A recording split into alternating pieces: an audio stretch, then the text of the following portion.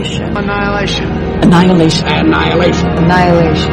Annihilation. Annihilation! 1 minute at a time. Pillars of Salt became the woman who turned back, the woman who longed for her home, for her life, for her humanity. Pillars of Salt she became, as her lot trudged on. She becomes nothing in the darkness of the night, disappears in the caressing wind, and scatters across the land. Her sorrow does not go unnoticed. Pillars of Salt became the woman who turned back, the woman who rose from the white ashes of the flames that engulfed her home, her life, her humanity. She stands, her lot behind her, and speaks for those who have not yet risen. Her voice does not go unheard. What if Bam, Pillars of Salt? The script at this point has barely introduced us to Radek or Shepard. Lena still talks just to Thorensen on the viewing platform. In the film, and in the script, Lena has just been told that one guy made it out of the Shimmer. From the script, Thorensen, the only one. They've got him in an induced coma in the med center. Lena, I did hear that. Thorensen, so technically, he wasn't the first to walk out of Area X. He was the second. Lena frowns. Lena, the second? Thorensen hands Lena her binoculars, then gestures out across the deforested area towards the tree line. Thorensen, check your 10 o'clock, about 20 meters from the tree line. Lena raises the binoculars and looks where Thorensen has indicated. Sees a bundle of rags and white bone. At this distance, the bleached dome of skull is the only thing that allows us to understand it was a human. Thorensen continued. See the bones? Lena, yes. Thorensen, he's been laid there about 6 months now. Too far away to positively ID, but from his uniform, they know he was on the previous mission. Flashback to exterior, the Shimmer/tree line, day. Long lens on the trees. A man walks out unarmed, wearing the Spec Ops uniform. Through the mirage distortion, he seems to have a long beard. Thorensen, off screen, just strolled out of the forest one day. Even at this distance, the man seems slightly dazed, or uncertain. Thorensen, off screen, continued. Didn't seem in a hurry, stood a while, started walking. The man takes a few steps in the direction of the distant wall. Thorensen, off screen, continued. Then, rapid puffs of red from the man's head and chest, noiseless. Thorensen, off screen, continued. Pop. Followed by the delayed crack of the rifle retorts. Cut to exterior Southern Ridge facility/viewing platform, day. Lena, lowering the binoculars. Lena, no one saw who did it? Which is a weird line in a way, because she didn't just see the flashback. Why would you assume that no one saw who did it? I would assume, if she's saying they shot someone who came out of the Shimmer, that someone at the platform, at the facility, deliberately shot the person that was approaching. Sort of preemptive quarantine. Thorensen shakes her head. Thorensen, no, but we all got our ideas. Lena looks at Thorensen, waiting. Thorensen continued. Well, it's gotta have been the guy that got out, right? The one they're keeping in the freeze box? Beat. Thorensen continued. Lieutenant Kane. Kane's rank is sergeant here, so side note, Thorensen has it wrong. The script cuts to their daytime entrance into the Shimmer, but we will return to that in minute 28. Here, as minute 25 begins, Lena sits with Thorensen, Shepard, and Radek. Radek has just said there was one military guy who made it out. Sergeant. Radek gets Kane's rank right. Before we get the last line of this table conversation and leave the scene, Radek is portrayed by Tessa Thompson. Born Tessa Lynn Thompson in Los Angeles, 3rd October 1983, her father is singer-songwriter Mark Anthony Thompson. Her grandfather is actor-musician Bobby Ramos.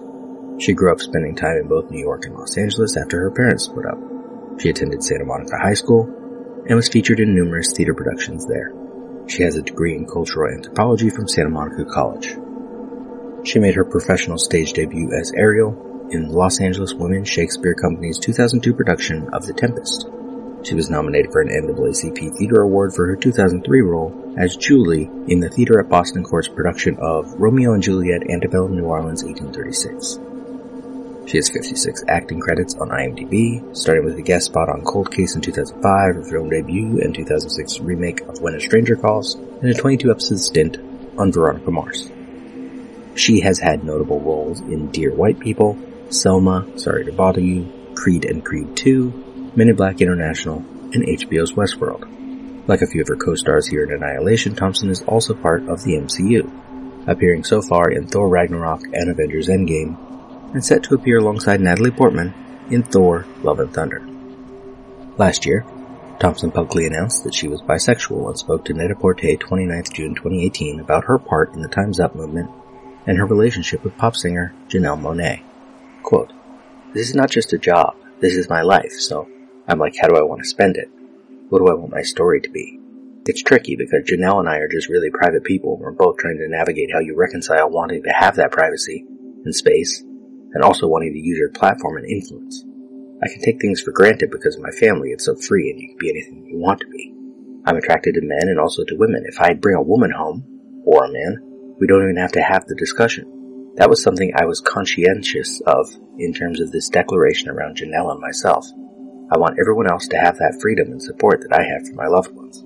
But so many people don't. So do I have a responsibility to talk about that? Do I have a responsibility to say in a public space that this is my person? We love each other deeply. We're so close we vibrate on the same frequency. If people want to speculate about what we are, that's okay. It doesn't bother me." End quote. Viewing platform: Southern Reach Facility, LENA, Thorensen, Shepard, Radek. Close on Thorensen, in profile, as much of the scene has been. Thorensen: "Yeah, but you heard about the state he was in." Angle past Radek on Shepard. She glances toward Radek, then to Thorensen, then down. Radek turns away from the group, down, and toward camera.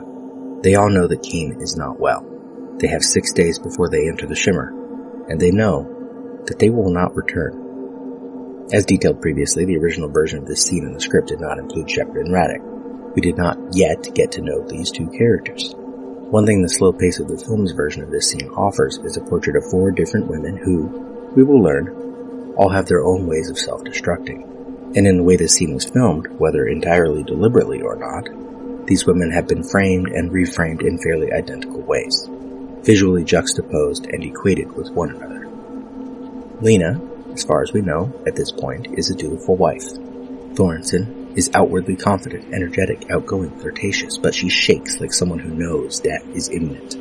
Radek is immediately presented as the younger, more unsure of herself of the 4. But she is smart. She speaks out when she needs to do so.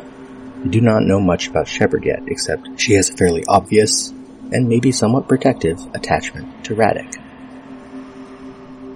Second 9 cut to KANE in his hospital bed inside his plastic isolation tent. Tubes, wires, that bear tattoo. The tent's door is partly open. He breathes deeply.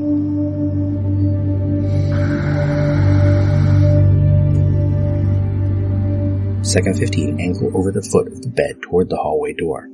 A woman in a white hazmat suit sits in the chair against the wall beneath a security camera.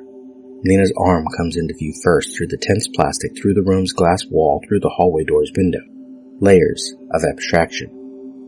Second 20 angle past the woman in the hazmat suit on LENA entering the hallway. The woman seems to be sleeping, and LENA is cautious and quiet about closing the door. LENA exits frame to the right. Second 26, we skip LENA's entrance into the room itself. She is already in the room, and now she enters KANE's tent, camera tracking with her. Second 32, angle over KANE on LENA, medium shot. LENA walks along the side of the bed, looking back once to check on the woman in the hazmat suit, then she sits on the edge of KANE's bed. Second 43, angle through the plastic tent on KANE. If not for the immediate movement of LENA's arm reaching for him, we might not even recognize what it is we are seeing. He is so blurred by the plastic. LENA puts her hand on his chest, and the camera focuses through the plastic. Second 50, close on LENA, angled from beneath her. LENA, KANE. She pauses, swallows. I know why you went in. She looks down, swallows again, and starts to look up. And time runs out for this minute.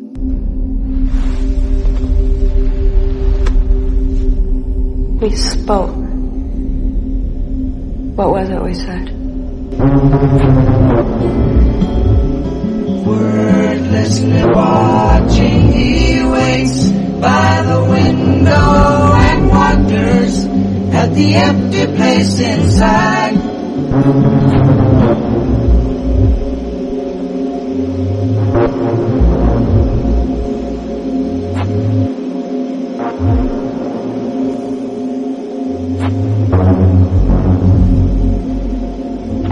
Annihilation is all we are.